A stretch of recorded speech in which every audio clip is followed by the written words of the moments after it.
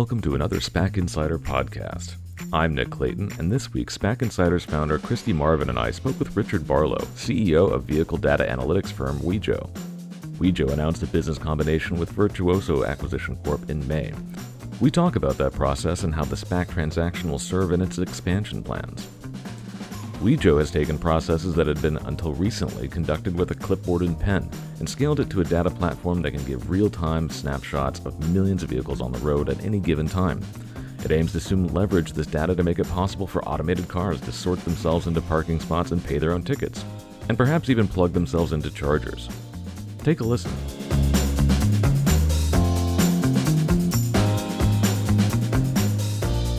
Just to get us started, Richard, could you just walk us through Wejo at the high level and how does its technology work? Yeah, so I founded and started Wejo in 2014. Wejo to me means We Journey. And it's this idea that we provide a platform where we take live data from what's known as connected vehicles, and we provide a platform to deliver insights back to most manufacturers, where the industry term is OEMs.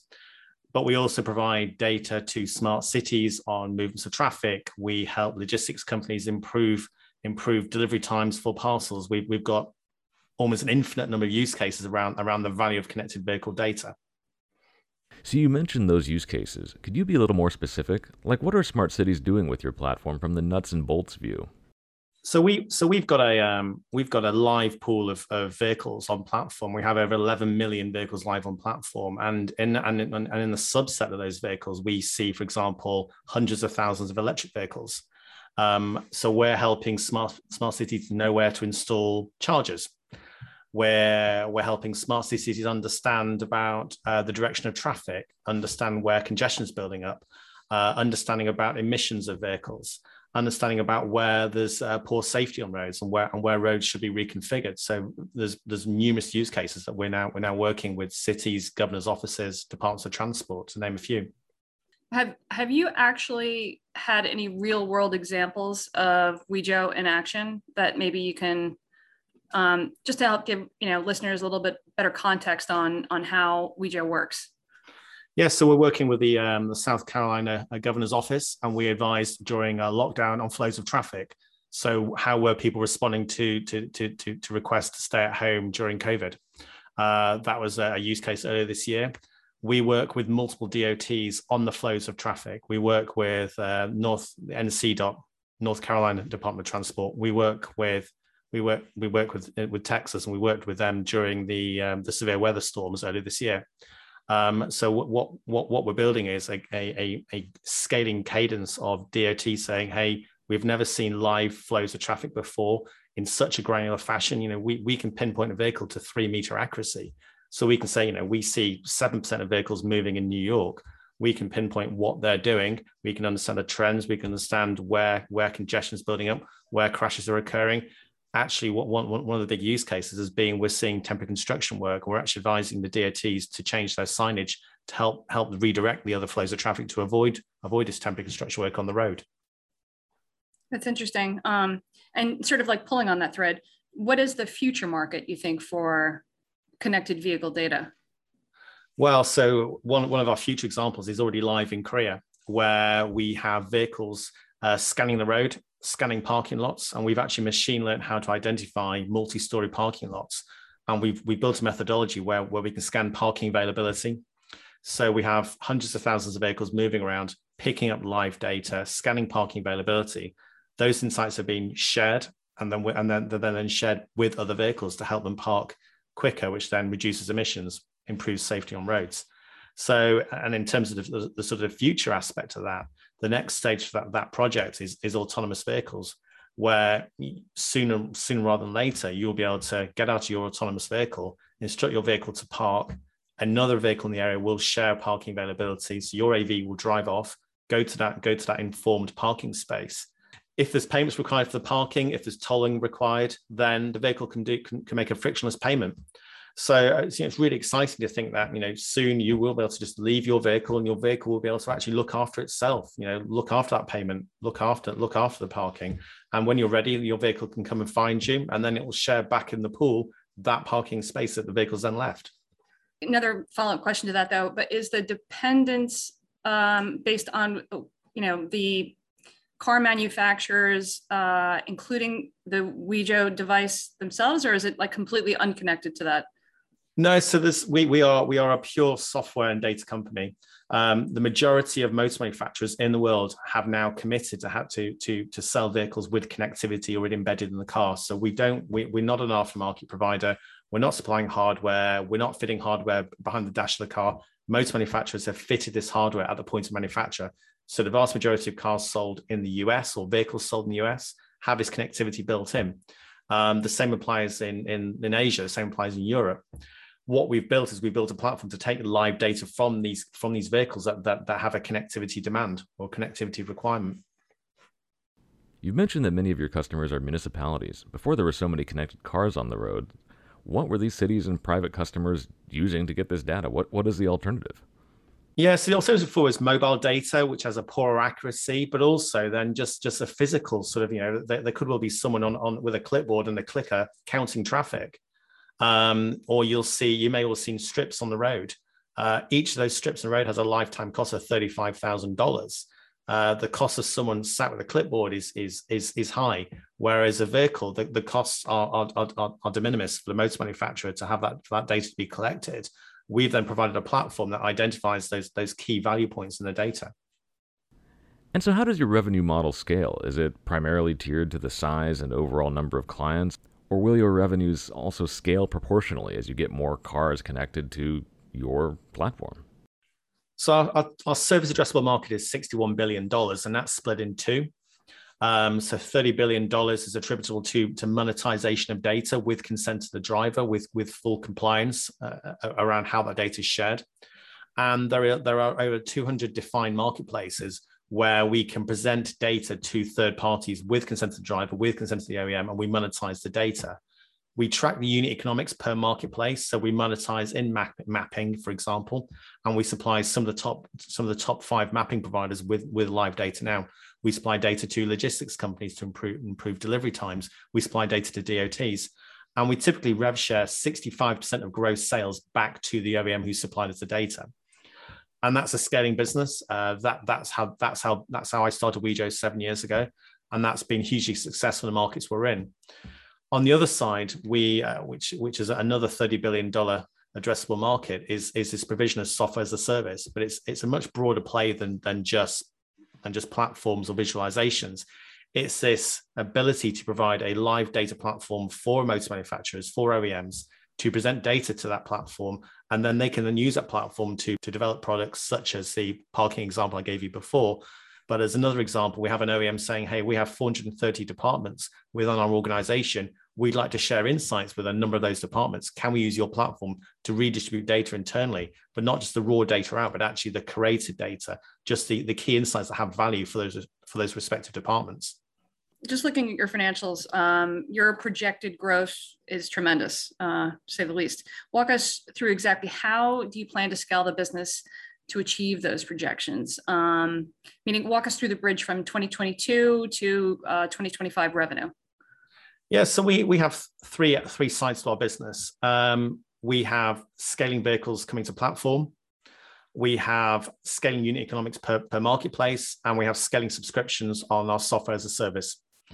So if we take the monetization side of the business, the marketplace side of the business first, if our unit economics were flat per marketplace, by simply scaling more live vehicles on platform, that would still scale our revenues. But actually, our unit economics are scaling per marketplace. So for example, our unit economics per vehicle per year last year were 40 cents per vehicle.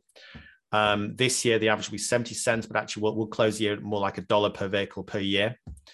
And we're actually going to be more than $11 per vehicle per year by 2025. We've got that side of the business. We've also got scale of vehicles. So this year, we'll end the year by having about 14 million vehicles live on platform. We've actually got over 11.3 million vehicles live now, but we've got great visibility about which OEMs are going to contribute more live vehicles on platform this year.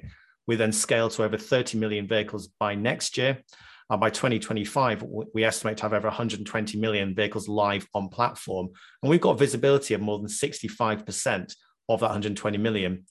So by vehicles scaling and by the unit economics improving per marketplace, That gives us great visibility and will help other people understand how we're scaling as a business. That's that side of the business. So we're and in terms of how we'll be reporting in our 10Qs and our 10Ks, we'll be disclosing live vehicles on platform. We'll be disclosing our unit economics per marketplace, so people can take their own view about the scale effect of our business. So that's one side, and then the other side is our SaaS business, and that's where we're already showing scaling demand from OEMs who are paying us subscription fees, and they pay us transaction fees. They pay us transaction fees on a per live vehicle basis. So again, if vehicles are scaling on platform, which they are day in, day out, then that drives our revenues up. But then we also charge subscriptions for more and more product demand. And what you'll see this year is a number of announcements from our partnerships with the likes of Palantir, from our partnerships with the likes of Microsoft, where we're building joint collaborations with incredible companies like that. We'll then be offering those joint products back to OEMs and charging subscription fees. So Richard, just, following on that scaling of your annual revenue, let's talk about those steps. What are each of the value adds that you can bring to bump up your revenue per connected car? Meaning how many of those are achievable organically, and how much could you add through features brought in via M&A? So we've now got within Wejo, we have experts in insurance, in dealer, in fleet, in entertainment, and in traffic management. We also have an incredible data division that's much broader than connected vehicle data.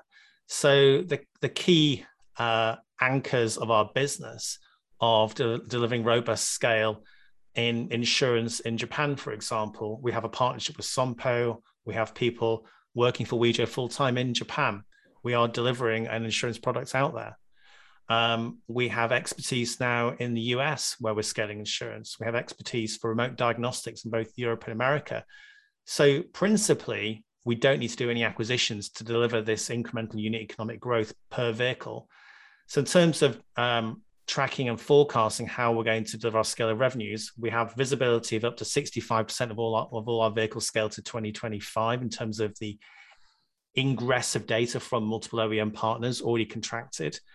And we've got visibility of over 200 partner interviews where we in multiple markets that we forecast. So we have visibility of how we can deliver our remote diagnostics, our fleet, our insurance, our scale traffic management, and our advertising marketplaces. Acquisition will help. Acquisition will mitigate some risk in certain new markets. There's a fundamental difference between launching insurance in Japan than there is in launching insurance, say, in Europe or the US. So certain strategic acquisitions could be interesting to help do that. But fundamentally, we've got the building blocks within Wejo already. Okay, great. And what are you seeing in terms of the turnover in the stock of active vehicles on the road? How fast will we see connected cars take additional market share? So at the moment, the total connected vehicles are 12-13% now by the end of this year. And that's taken into account that there's been a slightly lower number of connected vehicles with the current shortage of semiconductors. But we expect the overall compounding growth to be about 3% per annum over the next 10 years. So the sort of, and it's not just sort of new cars being added. There's also the existing car park out there that can be connected. So, we've got vehicles live on platform that were built in 2014, for example. So there's a live pool of, what they call the global car park, of vehicles that can be activated and are being activated onto Wejo's platform. And then there's new cars being sold. That gives you that sort of scale from 11% of the global car park being connected now to 40% of the global car park by 2030, and Wejo being more than 60% of that 40% by 2030. You mentioned the chip shortage there. I mean, that's been a hot topic this year and a factor driving a lot of SPAC deals. How does it specifically affect your edge of the market? So the OEMs have given us schedules to 2025 of how they expect to onboard vehicles. That's a combination of new cars sold and also vehicles already out in the field that just need to be activated. It'll have no bearing on our vehicle activations next year, where we're forecasting 30 million live vehicles on platform, which will near enough triple our live vehicles on platform today, and will more than triple the number of data points coming onto platform into 2023. If the chip shortage continue, there'd be a slight effect, but not a marked effect. Wejo appears to be working very closely with a large ecosystem of players as it does its business. How are you collaborating with them, and how do those relationships impact the richness of your data? Yeah, I mean, the data we've been offered by OEMs, that there are, an analyst asked me the other day, he said, how many ideas a day do you get for the data? And he knew the answer before he posed the question. And that's the point, is that, we're getting over 150 sensors per vehicle. So you can say, well, we're getting engine temperature, we get suspension movements, we get powertrain performance. And the idea of having this live data set, we're seeing parts fail in real time in vehicles. So you can have hundreds of ideas a day. So we look to build a strong partner ecosystem so we can leverage relationships they've already built. So for example, with Palantir, they've already got a great ecosystem in automotive ERP and insurance risk management. So for me, should I be spending the dollars that we're raising for this capital exercise for us to sort of reinvent the wheel, or should we leverage our partners like Palantir who've already integrated into the insurers, or leverage the ERP systems that Palantir have already integrated into? So Palantir is a great example of a partnership where they've already done the hard work, so to speak, and we could just leverage it. We've just announced a partnership with Esri, who are $1 billion GIS business. They've got hundreds of thousands of developers who are coming up with interesting sort of mapping outcomes. So again, what for us to rebuild a 200,000 developer community would be a huge task. Whereas Esri are incredible at doing that, and we're super proud of the relationships we're building. So partnerships are incredibly important to us as a business. Richard, so investors are probably likely to draw parallels between Wejo and Autonoma, which is another vehicle data firm, which recently went public with Software Acquisition Corp. 2 this year. How would you say your two companies compare and differ in terms of your business model and your product offerings? Yeah, I mean, in terms of the raw statistics, we process 16 billion data points a day. We process 400,000 data points a second. I don't believe Autonoma are anywhere near that level of data in. And in terms of the transparency as a business, we will be showing, and we've shown in our S4, we've shown in our 8K about how having live vehicles on platform drives the unit economics of the business.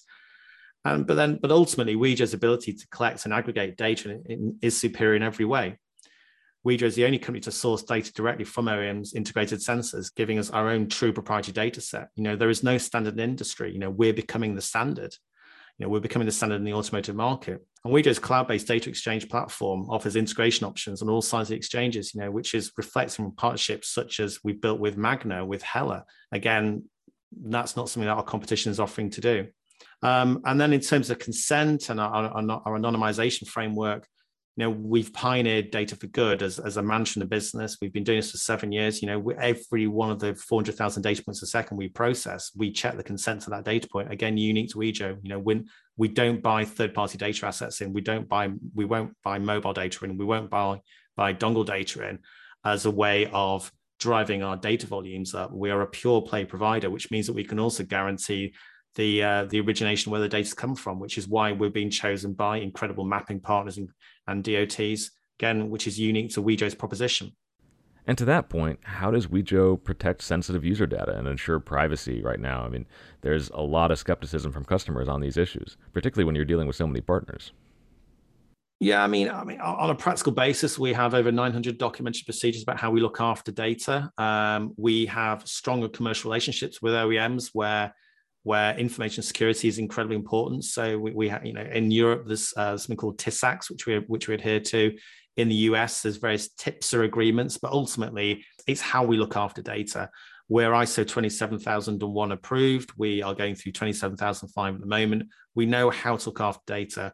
We show it day in, day out a robust methodology around protecting data. And the DNA within Wejo, as I said at the start of this podcast, Wejo means to me we journey, and it's this idea that there is journey data. There's huge value to it, but we must protect it. We must defend that data, and that again is unique to Wejo's proposition in industry. So I'm going to ask you a few SPAC questions. Maybe how did Wejo decide on a SPAC listing, say, versus a traditional IPO? What was the thought process around that? So we went through various considerations. Historically, we'd raised over $150 million from the private markets. We went through a consideration of should we do an IPO in the London market? Should we do a SPAC in the US market, or should we go down the private equity route? We had some interesting offers. We had some interesting conversations. But actually, in terms of the next stages of growth from OEMs, what the issues we had was that OEMs want us to be live now with established bases in the whole of APAC, not just Korea and Japan, but in China, for example. We've got OEMs who want us to be live in 14 European countries. We've got OEMs who've got demand in LATAM, and all those demands require considerable OPEX. And all those led us to the route of actually going through a SPAC process was the right decision for all stakeholders within Wejo. We've had great support from our existing investors, including General Motors, to go down this route as well. So it was an interesting debate we went through, and we're really happy with the outcome we've got, and the great partner in Virtuoso, the SPAC we'll be completing our merger to shortly. Yeah, so that was actually my follow-up question to that. Why Virtuoso? Because I imagine you were probably being courted by multiple SPACs. So yeah, given that there are relatively few listed players with a data platform as vehicle-focused as yours, what do you think the advantages are for a public listing, and what will that bring? Meaning, how do you aim to take advantage of that? Yeah, I mean, in our 8K and our S4, we gave an overview of our strategy, and it's not just organic growth. We're also very much focused on M&A as well. We felt going to public markets gave us the capital, so to speak, to actually do some interesting acquisitions. We are appraising a number of businesses at the moment.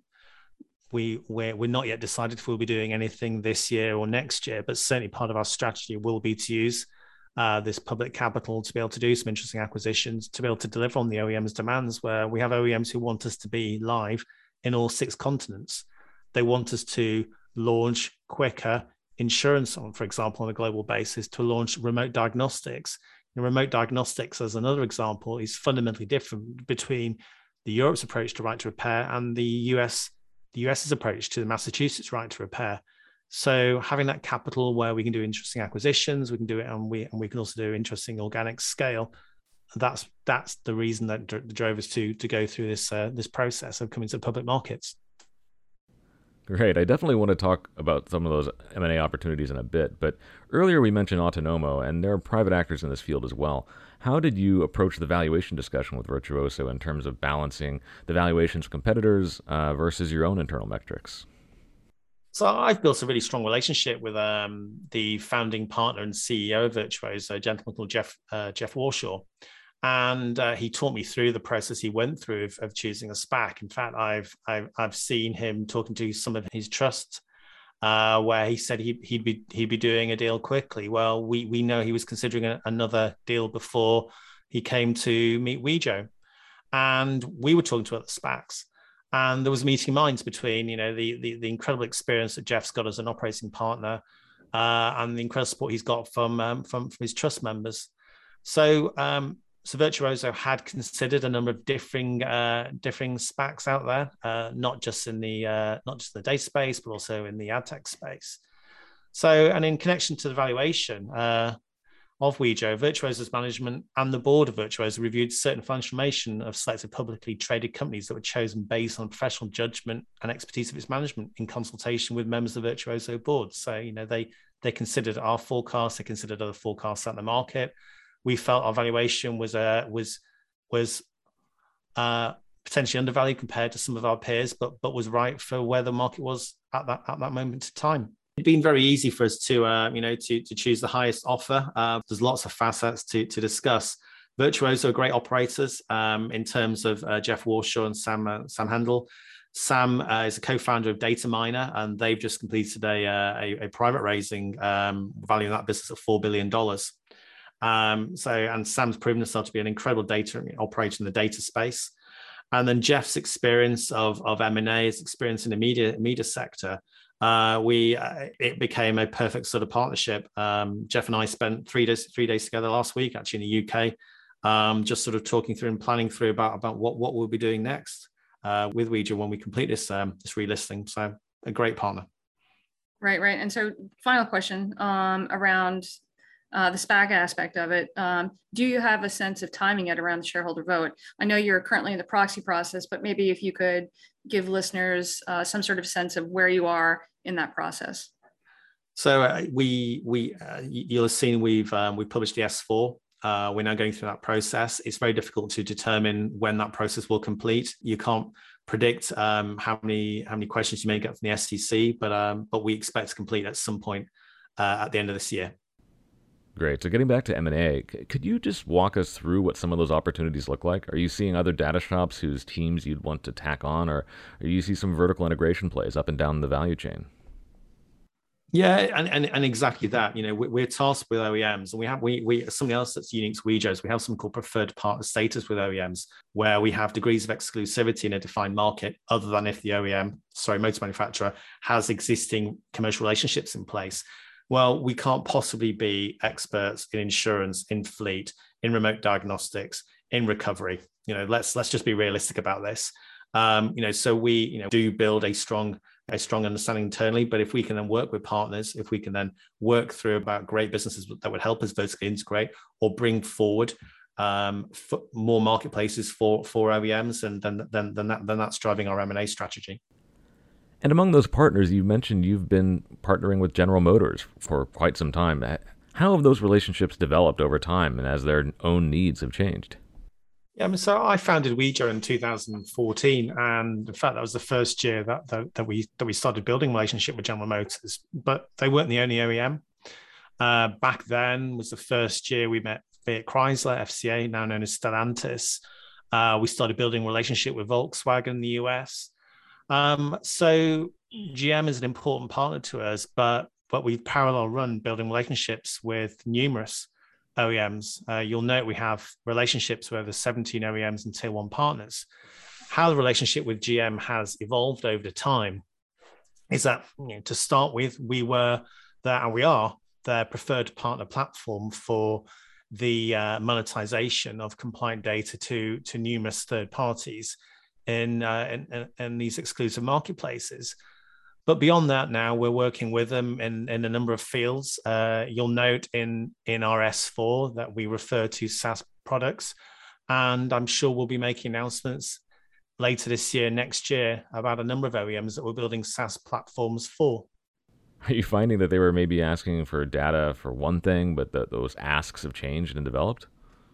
No, I mean, what's happened is we've built a great cadence with GM, and we've got a great cadence with all our OEM partners, where we've shown the power of processing over 400,000 data points a second in near real time, and showing incredible sort of outcomes. So even the last 24 hours, you may well have seen a number of OEMs offering hurricane support.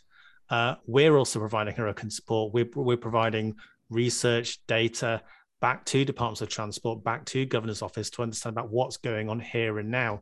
And that's the beauty of the data we collect. We don't just collect live location data and how we see 7% of vehicles in New York, for example, but knowing live weather, knowing the severity of rain, knowing the humidity, knowing how vehicles are performing, knowing if EVs are having issues recharging, if there's a power outage, really powerful data that is relevant in multiple industries. You noted how M&A could be used as a play to get some greater depth in insurance. Do you see ways in which M&A could be used as a territorial play to expand your coverage too? Well, the challenge with insurance is that to date, insurance that's sort of been, the pricing has been determined by telematics data historically, which is, say, dongle derived or black box derived or mobile derived. It's quite limiting. It's limiting in terms that it tends to be commercially viable around high-risk drivers or high premiums, so DUIs, older drivers, subprime areas of where the vehicles are located. That doesn't reflect the underwriting profile, the risk profile of a typical owner or driver of a connected vehicle. So there's a big mismatch. So we refer to UBI because it's a helpful catch-all around what telematics drive insurance is, but actually we're much more than just scoring driving to reduce premium. Simply put, we're looking to provide insurance to premiums of, say, $600, whereas UBI insurance is typically more than double that. So if you're looking at a premium where it's only $600, then there's other areas you need to focus on. So for example, we're focused on claims leakage, where we want to reduce claims costs from between 8 and 12%. That's a fundamental significant saving to insurer, which is much more profitable for the carrier or insurer than it is just purely focusing on the UBI product. So we're working with our insurance partners around an end-to-end solution where we can grade certain insurers if the driver gives consent, but actually even if the driver doesn't want to have their driving scored, we can still find significant cost savings from the likes of claims leakage and other areas of the insurance process. Richard, one final question for you, and it's sort of just a fun one to close it, but what is the origination story of Wejo? How did you start the company? So my background is data trading. I previously exited a substantial data trading organization in the UK, and I was taking some time out. I was going to take 2 years out, and then after 2 weeks, I decided that I needed to do something new. I've got a passion for motorsport, and I realized that actually telemetry and motorsport was gonna come into more mainstream vehicles. So the small idea in 2014, I decided to approach the industry and start saying, you need a platform to receive your data. Actually, one of the partnerships I'm really proud of is Cosworth, who provide telemetry in NASCAR, in Indy, in Formula One, in Formula E, in various motorsports. And we're about to announce a product with them where we've brought some of that learnings back to the OEMs again, where we're going to be reducing the overhead of data, for example. So it's come full circle from how we started and how we're now scaling as a business. Thanks. Yeah, it's always fun hearing how these businesses, these wonderful businesses, as they've, we usually get to meet them a little bit later in the stage, but it's always fun to hear how they actually started. So really appreciate you taking the time out to talk with us today, Richard, and hope to be talking with you again soon. Thank you for your time. Thank you.